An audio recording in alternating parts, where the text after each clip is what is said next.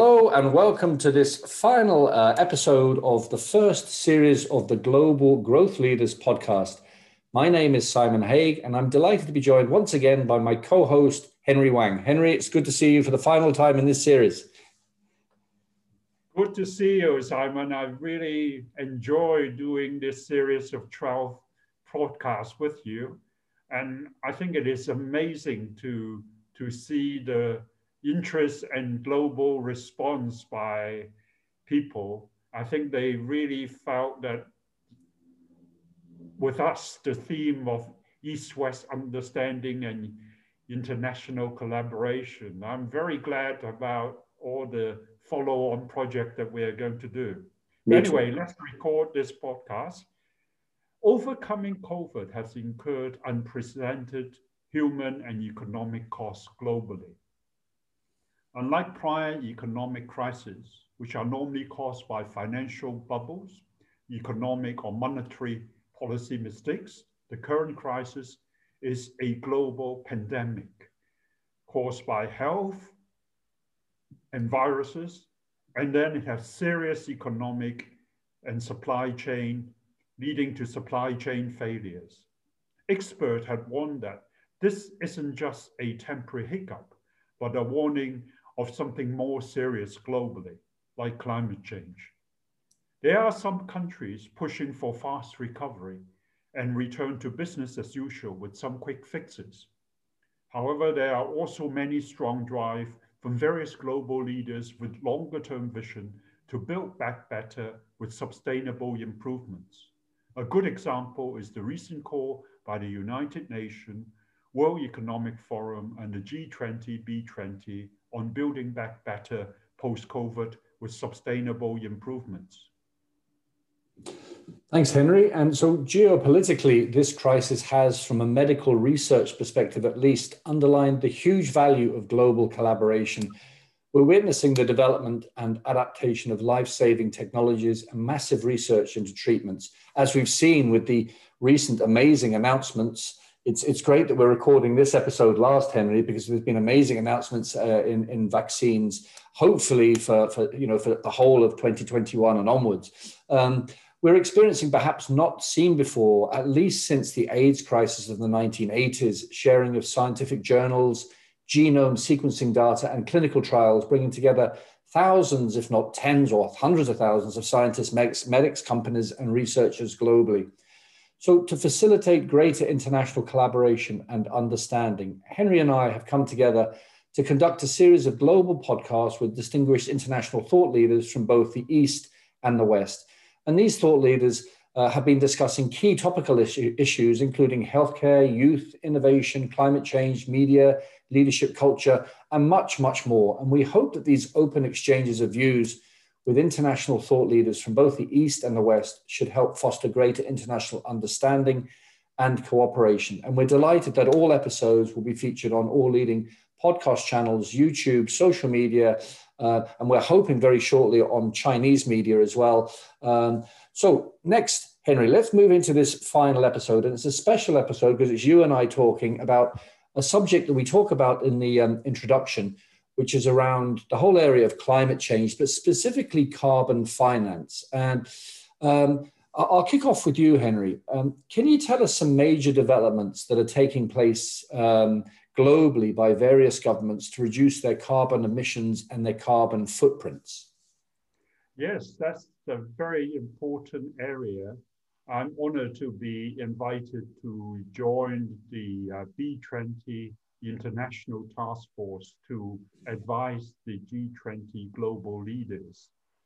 And we all agreed, I've been working with global CEOs, leaders, and international experts for the last 12 months on the key important area of energy, climate change, and sustainability. And we all agree that climate change is really going to be the number one problem that is facing all the countries in the world post-COVID.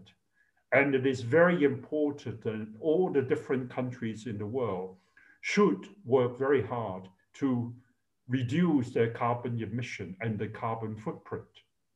The reason for that is that they need to reduce this so as to reduce the global emission, so as to control global warming. If the current, I mean, the world, like the UN Secretary General has said, the temperature around the world has already risen by 1.3 degrees C. And we do nothing, it will continue to rise by the end of this century by 3 or 4 degrees. And that could be hugely damaging to the world. And it could eliminate something like 30 to 40% of the world's GDP. It can create a huge number of extreme weather climate events like typhoon, hurricanes, and things like that. And already we are seeing some of this, plus huge snowfall and flooding, which could be incurring untold damages in different countries in the world.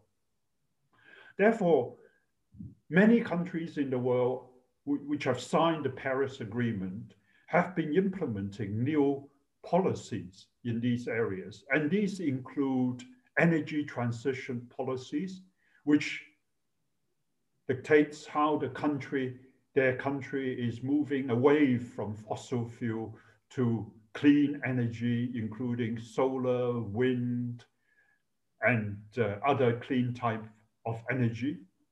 This has led to clean energy growth globally in different countries, although the growth has not been as quickly as some people expect. But looking ahead, I think the investment in clean energy growth and renewable are likely to average about $200 billion a year. I mean, up till now, over $1 trillion already been invested into renewable energy by different countries in the world. So going ahead, 200 billions a year is a sizable investment. And these needs a lot of policy supports and by the governments, by different countries in the world, and by banks in the world.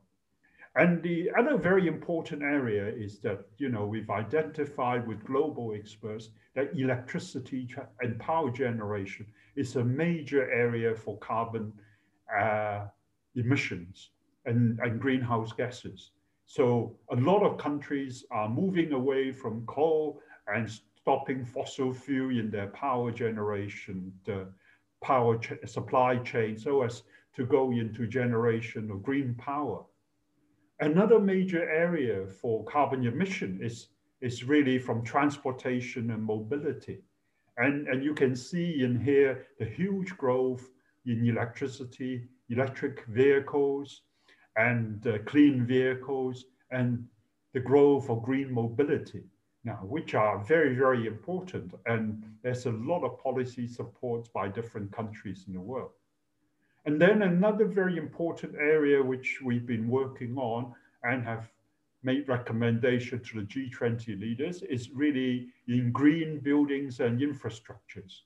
I think in the cities of the world, the huge mega cities in the world, now building is a huge area for energy consumption and also for emission, and responsible for a lot of generation of carbon emission from the power sector. So it's very important that we improve building standards and adopt green buildings. So these are some of the key developments that are going on. Absolutely. Okay, Simon, maybe you can tell us some of the major developments that are taking in places in establishing suitable international carbon emission trading systems by different governments globally. Well, Henry, this is a subject that I know a fair amount about, although I'm not, unlike you, a global expert in the subject. But at one point in my career, I was general manager of a syngas coal conversion company in Australia. And so I became very familiar with the Australian carbon trading scheme at the time. But just to set the scene, really, I've done a fair amount of research, and I've looked at the World Bank Group, and I didn't realize that as recently as last year, there is something like 37 billion tons of CO2 in the atmosphere, which broadly equates to nearly 5 tons per person, and which sounds, a significant amount. And as you said, action is really rapidly required. And the good news is, since the Paris Agreement was adopted in 2015, I think something like 189 countries have submitted national plans. And I'm personally very happy that Biden has said that one of the first things he does, I think in his first day in office, is going to come back and re-sign back into the Paris Accord. So that just sets the scene. In terms of carbon emission trading schemes, there are various different schemes, cap and trade and baseline and credit. And I'm very aware of the mechanisms, which I won't go into, but the EU ETS scheme, which was launched, I believe, in 2005, unless you correct me, I think it was 2005, that kind of set the benchmark. And I think my research shows that the share of global greenhouse emissions globally since the launch of that EU ETS in 2005, captured by national ETS schemes, have trebled from 5% to 14% of being captured by national and international ETS schemes. So that's a trebling in 15 years. But as we've just said, 14% of 37 billion is still a drop in the ocean. There's a huge way to go. So, there are, apart from the EU ETS scheme, there have been a number of national and subnational schemes and also bilateral cooperations. You'll know more about, I think there's been an EU-China cooperation. There's been multinational corporations. The EU, where I'm based, has been a founding partner in the International Carbon Action Plan. So plenty of action. And I'm just back at you, Henry. In terms of China, I know China is very, very ambitious around carbon emission trading.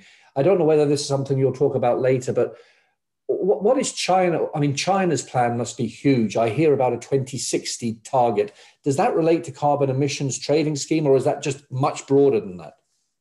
No, it's a very good question, Simon. And carbon emission control is a very key part of the plan that President Xi Jinping has talked about, first to the United Nations and recently in the Climate Ambition International Forum by global leaders, when President Xi Jinping announced that China has now a new target of achieving carbon neutrality by 2060.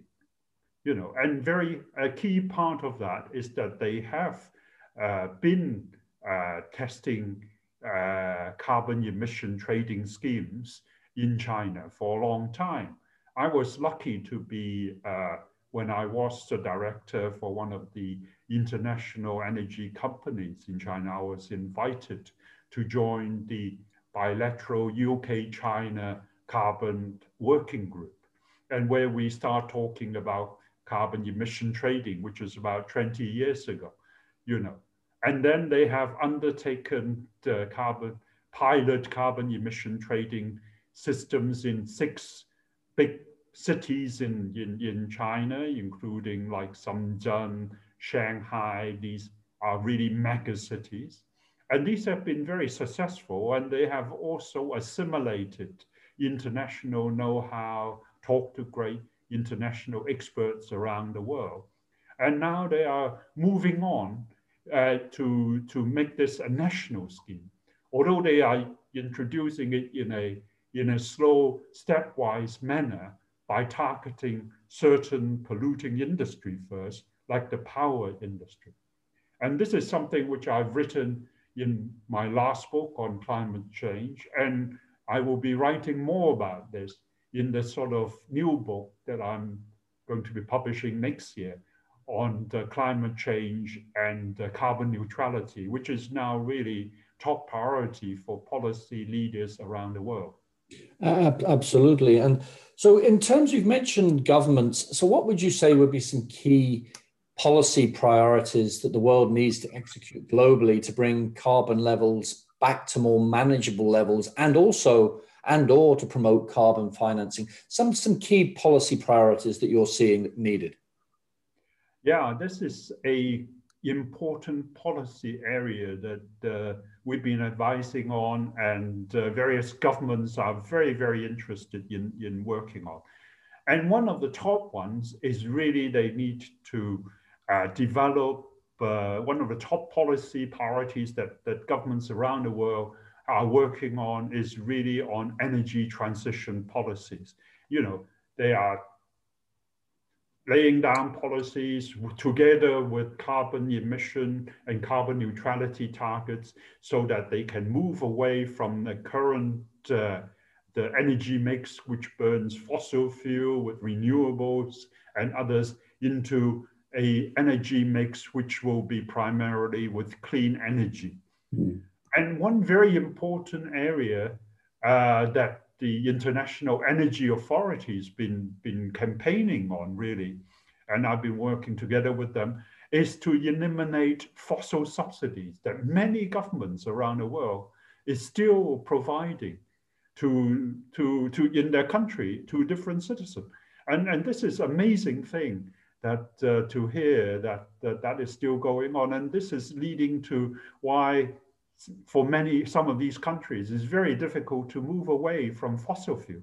But of course, this is tied up with living standards, political promises, and things like that. And this is a tough political nut for a lot of the political leaders and government leaders to tackle. The other area which you talked about is, of course, in carbon emission and emission trading and caps.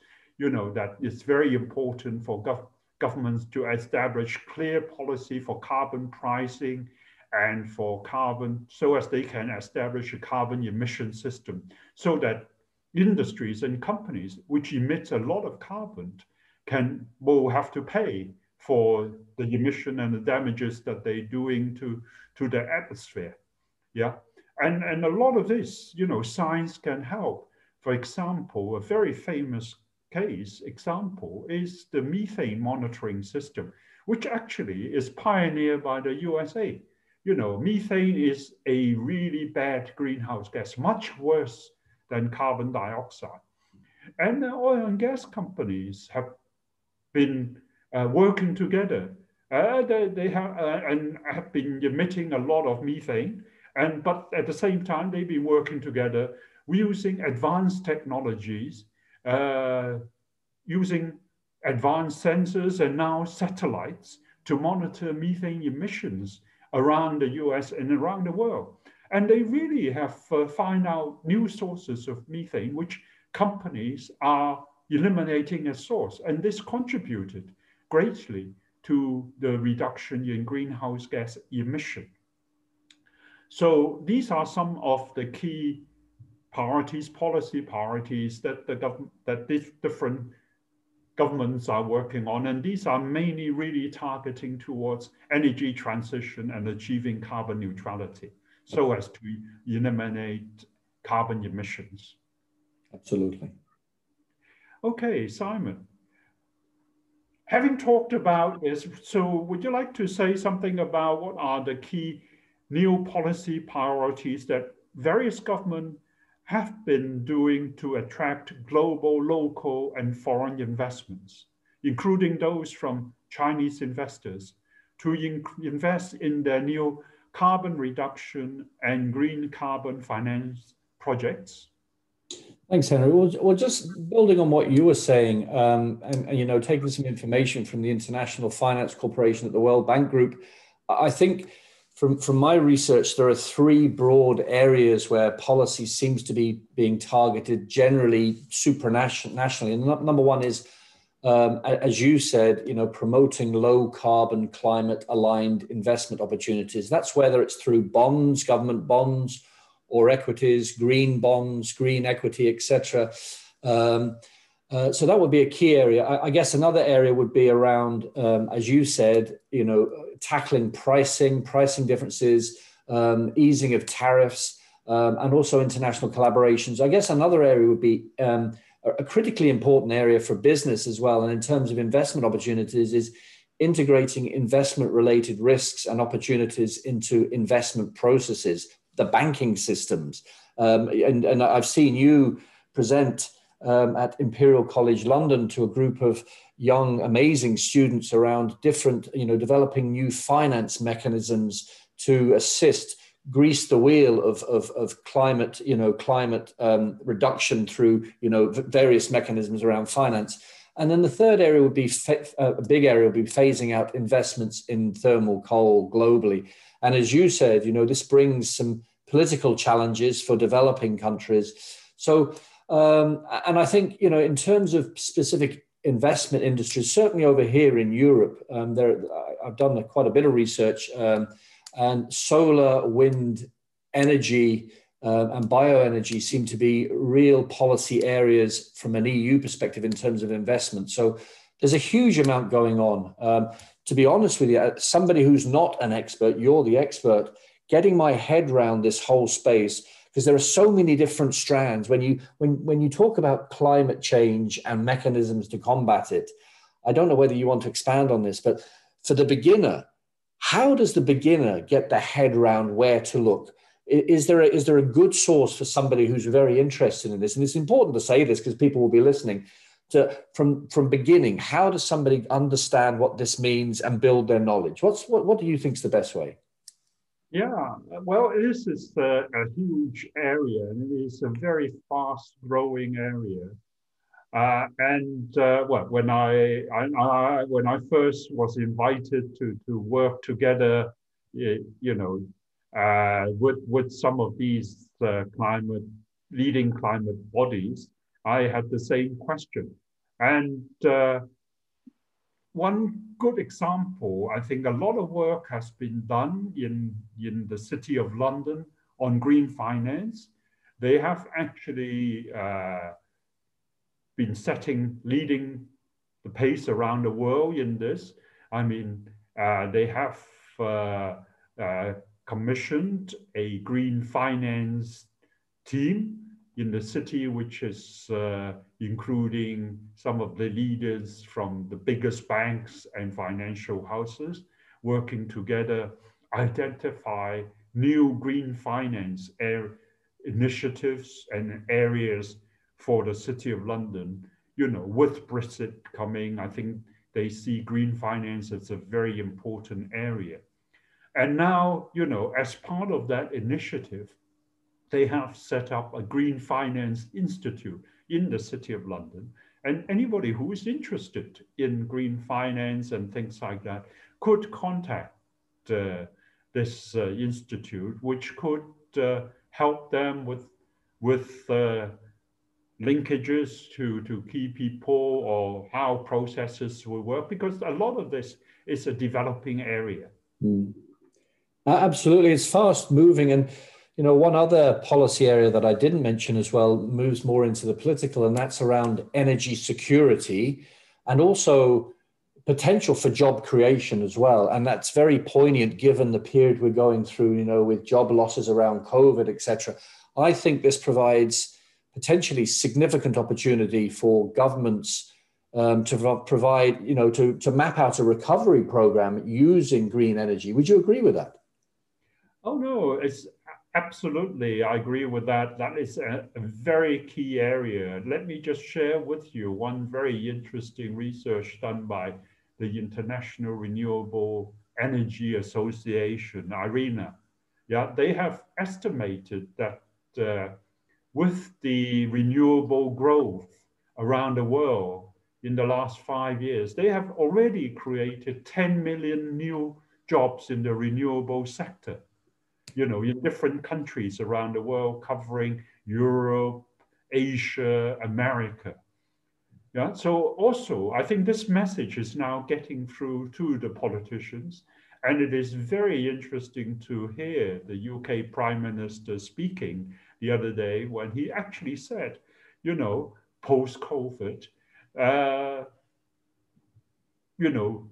green growth, green energy growth will create a lot of new jobs in finance, in energy, in other areas. And therefore, he is fully supporting, climate change, that this is something which is good for the world as well as good for the economy. Absolutely. No, that's great. So let's move on to China. I've mentioned a little bit about the EU, and I'll talk about the EU again in a second.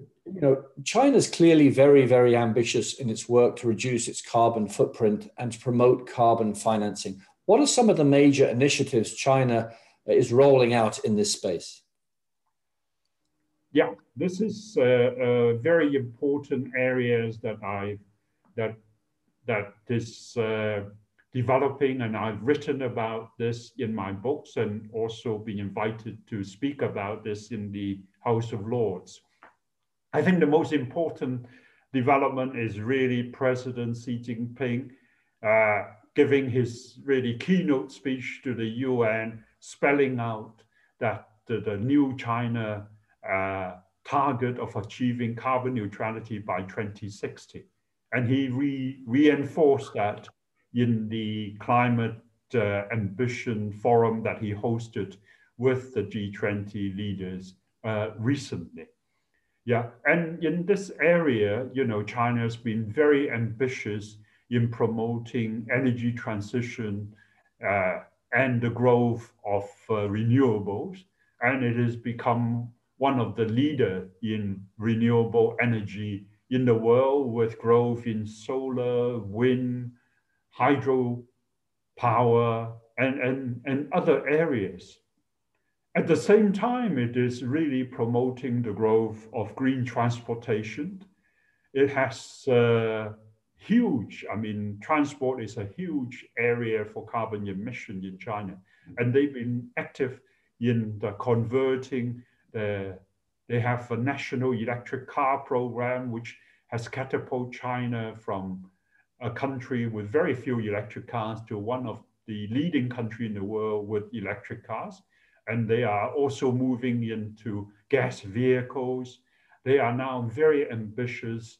They have now developed very ambitious hydrogen plans, which I was recently invited by Lord Howell to speak about in to the Windsor Energy Group that he chaired.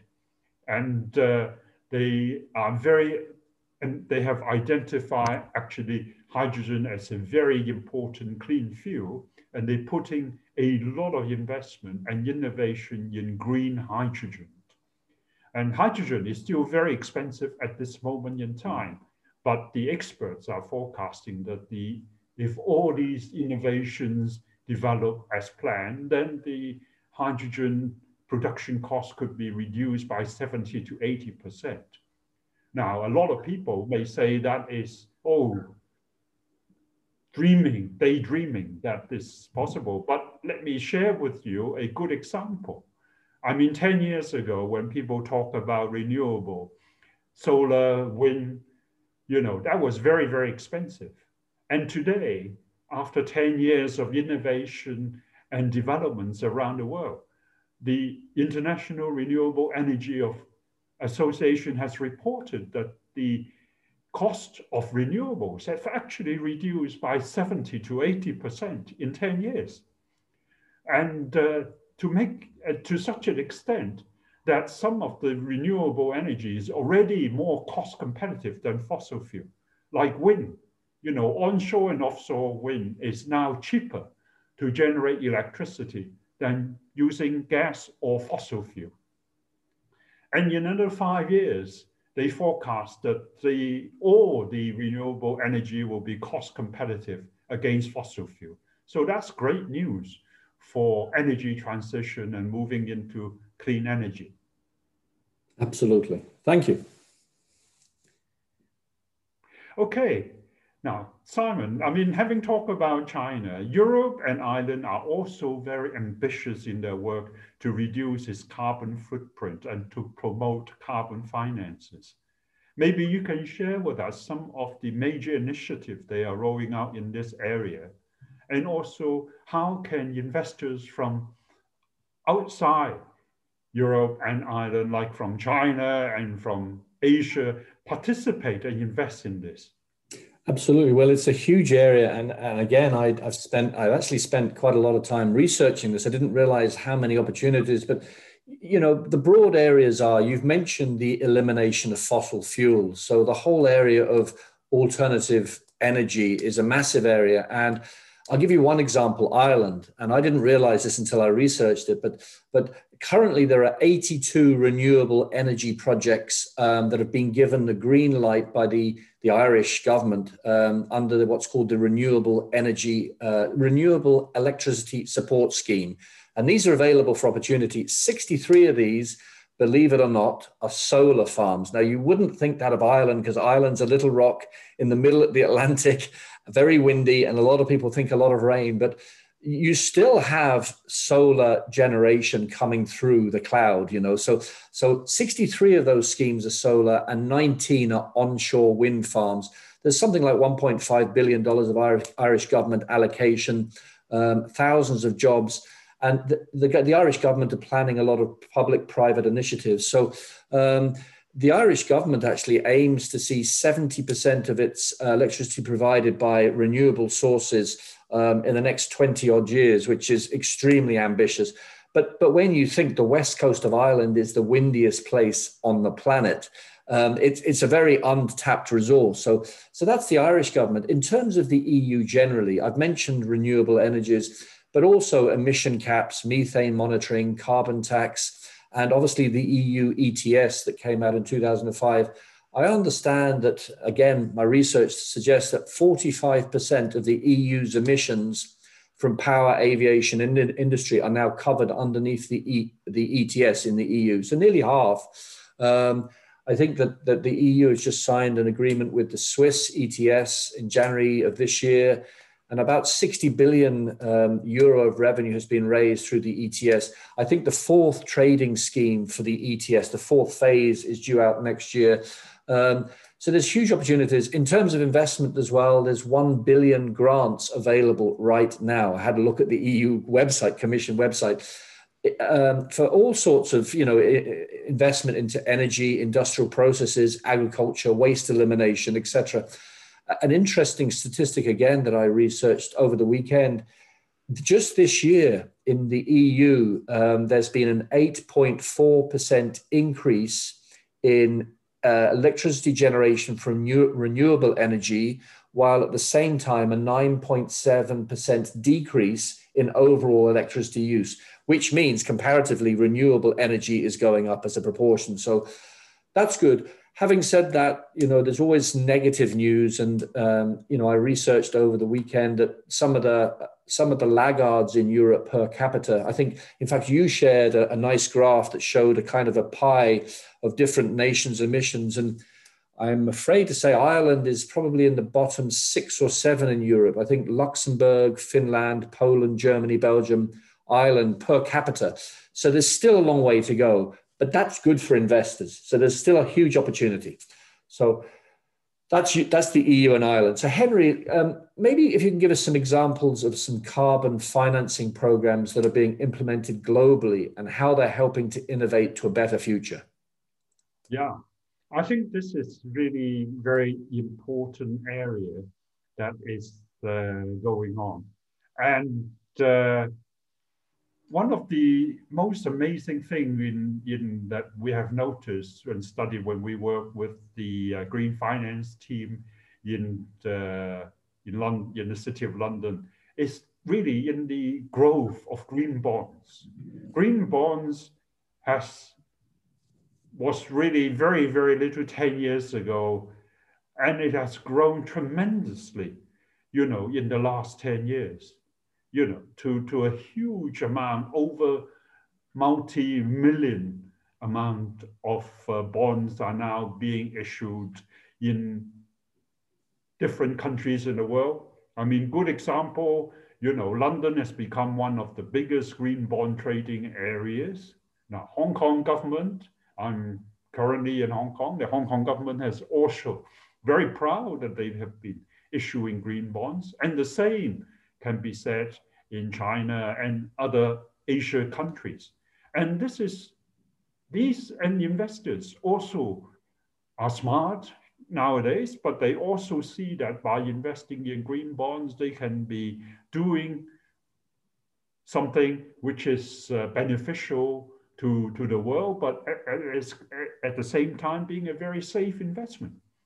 And I think investment banks and houses around the world has actually undertaken huge studies to see that where companies have been applying the sustainability guideline, what they call the ESG guidelines, which includes environment, sustainability, and governance, to their investments and to their business strategies, these companies have performed better, and they are smarter companies than other companies, and these are smarter investments for investors to go in.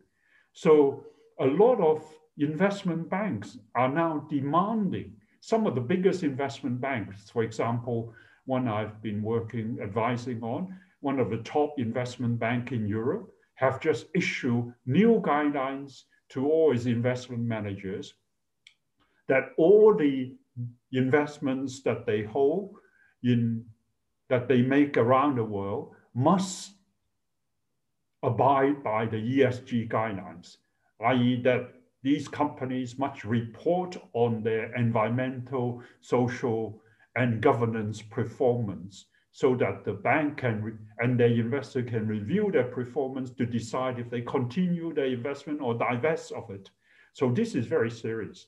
And at the same time, they have also issued guidelines to say that they are no longer going to be supporting any or lending money to coal projects or coal power station projects. Mm-hmm. And this is a great step towards the energy transition and green energy.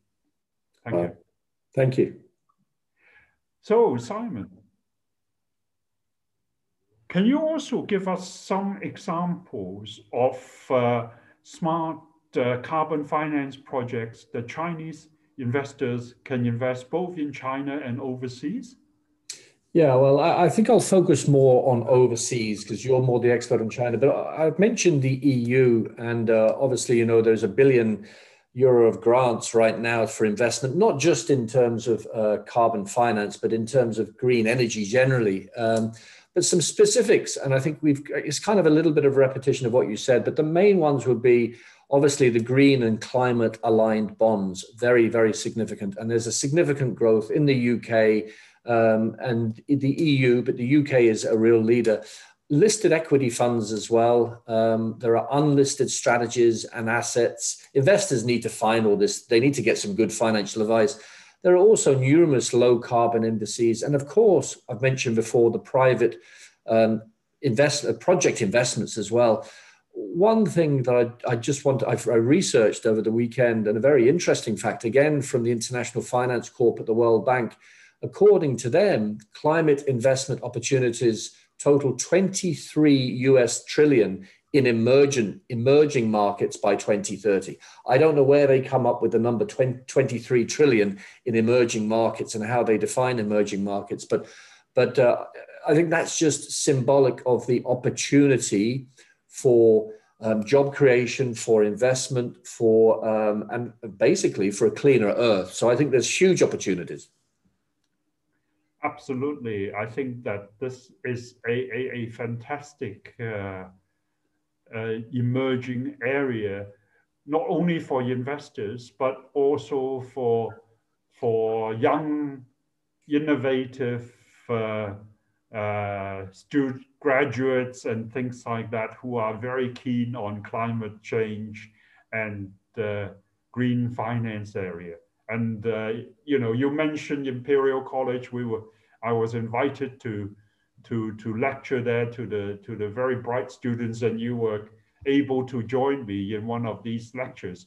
And some of these bright ideas that the students are coming up with are just really amazing and would be very beneficial for the world. No, I agree. And I meet, as you do, amazing young entrepreneurs, and a shout out for one over here who has created a company called ENSO Initiatives, ENSO, which stands for Environment and Social. And he's asked both of us to be involved in advising when this gets launched next year. But the business it's just a simple premise of connecting small businesses to providing charitable donations or some sort of philanthropy to good causes around environment and social issues. And he's got some major organizations supporting this. So I'm always amazed at this smart the smart thinking and the drive of some of these young entrepreneurs. It's wonderful. So, Henry, what would you, let's get the negative out of the way first, and we'll finish on the positive. What would you say are the top 2 to 3 biggest concerns in international, if international carbon emission trading systems are not sufficiently established by various governments and used by various companies? The biggest concerns? Yeah, I think there are a lot of concerns in this area. And really in my work with the G20 leaders and also the B20 task force, but the global experts, it's very clear that if nothing is done, then temperature rise will continue and could reach 3 to 4 degrees by the end of this century. And this could devastate global GDP by 30 to 40%, much worse than what we've seen today, with a lot of extreme weather events like hurricanes, snowstorms, and all the things which will make our life really, really miserable. So it's very important that the leaders and also governments and others are work on this. But there are still global leaders who says that they don't believe in climate change and things like that. And that is a big concern of us and G20 leaders on really educating some of the global leaders and the corporate leaders and CEOs so that they understand the facts and don't argue on emotions. Because,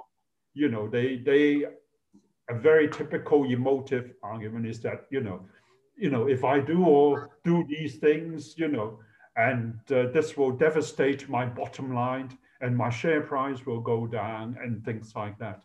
And they need to think, these CEOs need to think smarter. I think the global population, the public, particularly the youth, has really understand the impact of climate change better than the older generation. Yeah. And a lot of the older generation understand climate change very well. People, like you and me and others, but there are those who are thinking very much about a profit or driven by greed and driven by profit. And they are really worried about short-term damages to their bottom line. Yeah. And my message to them is, just look at the damages that are being done to the share price of international fossil fuel companies who refuse to adopt climate measures.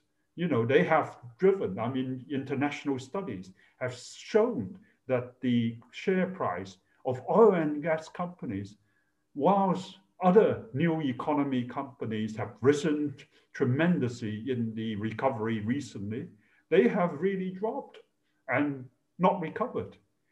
Whereas some of the smarter CEOs and leaders of oil and gas companies who has adopted clean energy targets and carbon neutrality targets have seen their share price gone up against other companies who refuse to adopt these carbon neutrality targets. So this is time for the CEOs to become smarter and to get on and understand the bigger picture.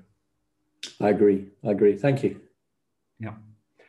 Okay, Simon, having talked about my 2 to 3 biggest concern, what are your 2 to 3 biggest concern if international carbon emissions trading systems are not sufficiently established by various governments and used by different companies?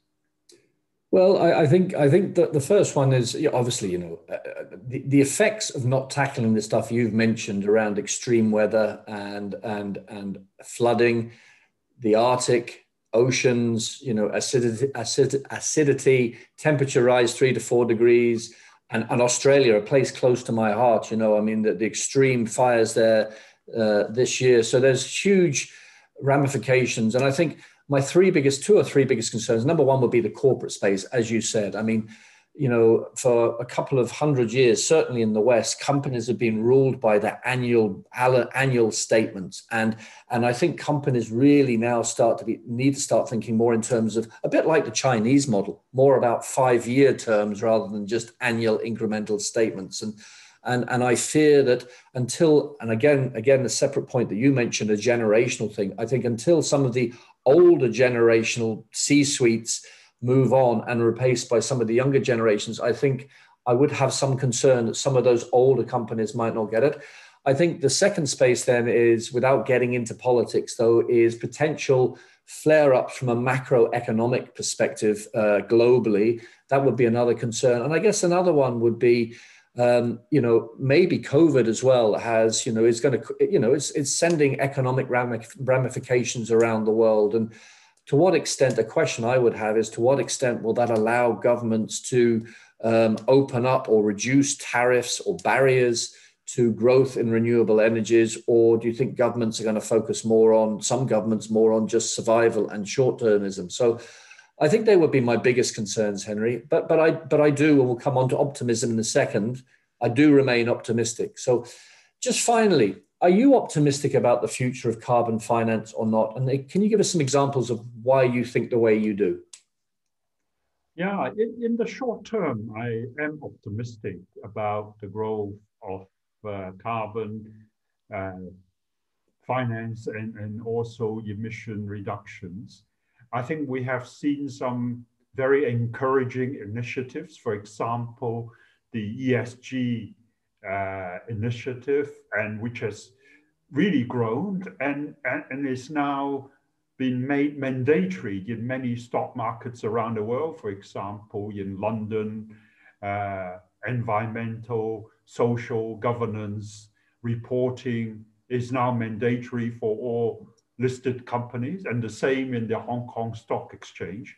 And this will improve the company's ESG performance, leading to lower emission reductions, lower emissions, and longer term green investments and things like that.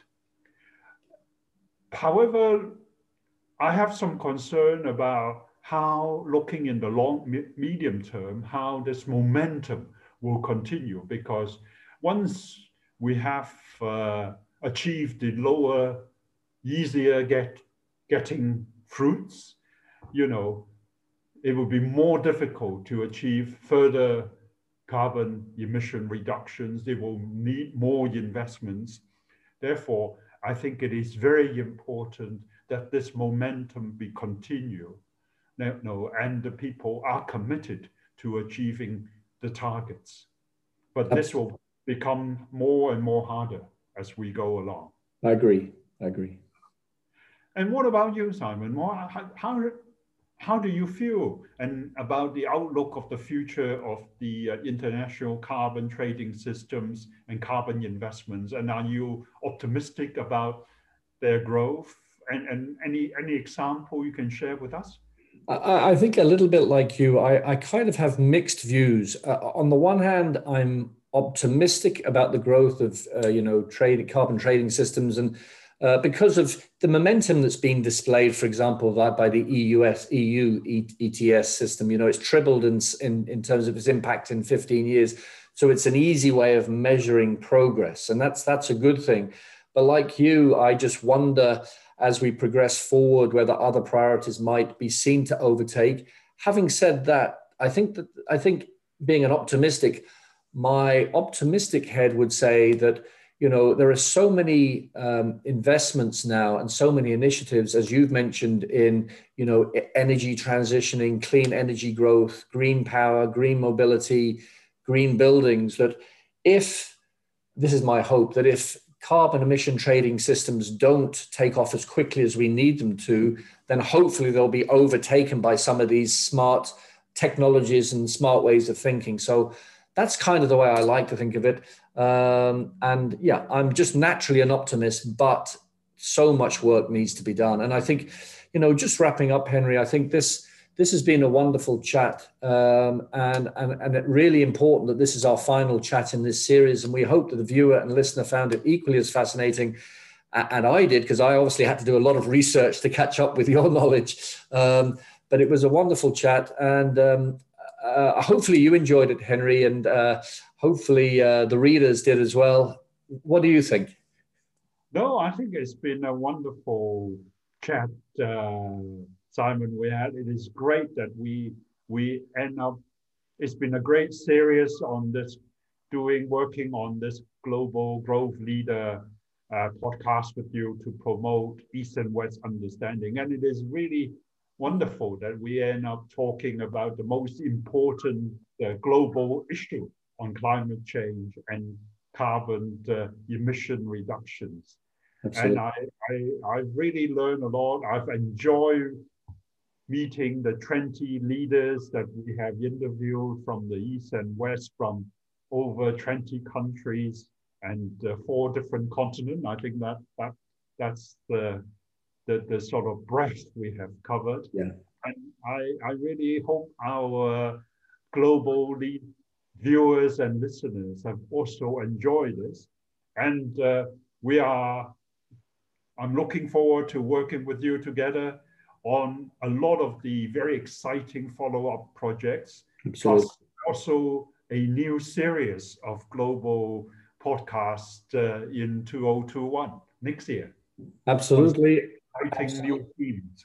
Absolutely. And, this has been a groundbreaking podcast, and we really hope everybody gets a chance to tune in and watch and listen. And as Henry said, we have some exciting opportunities ahead next year. Not least, we're hoping to bring all of our speakers back for a special edition as well. And I think with that, I'd like to wish everybody a safe 2021. This has been a very challenging year, 2020. And hopefully 2021 is a year of recovery and returning to safety. But Henry and I hope everybody keeps safe. So Henry, thanks so much. And I'll see you in the new year. Thank you very much, Simon. And stay safe and take good care. And you. Bye-bye. Bye-bye. Bye.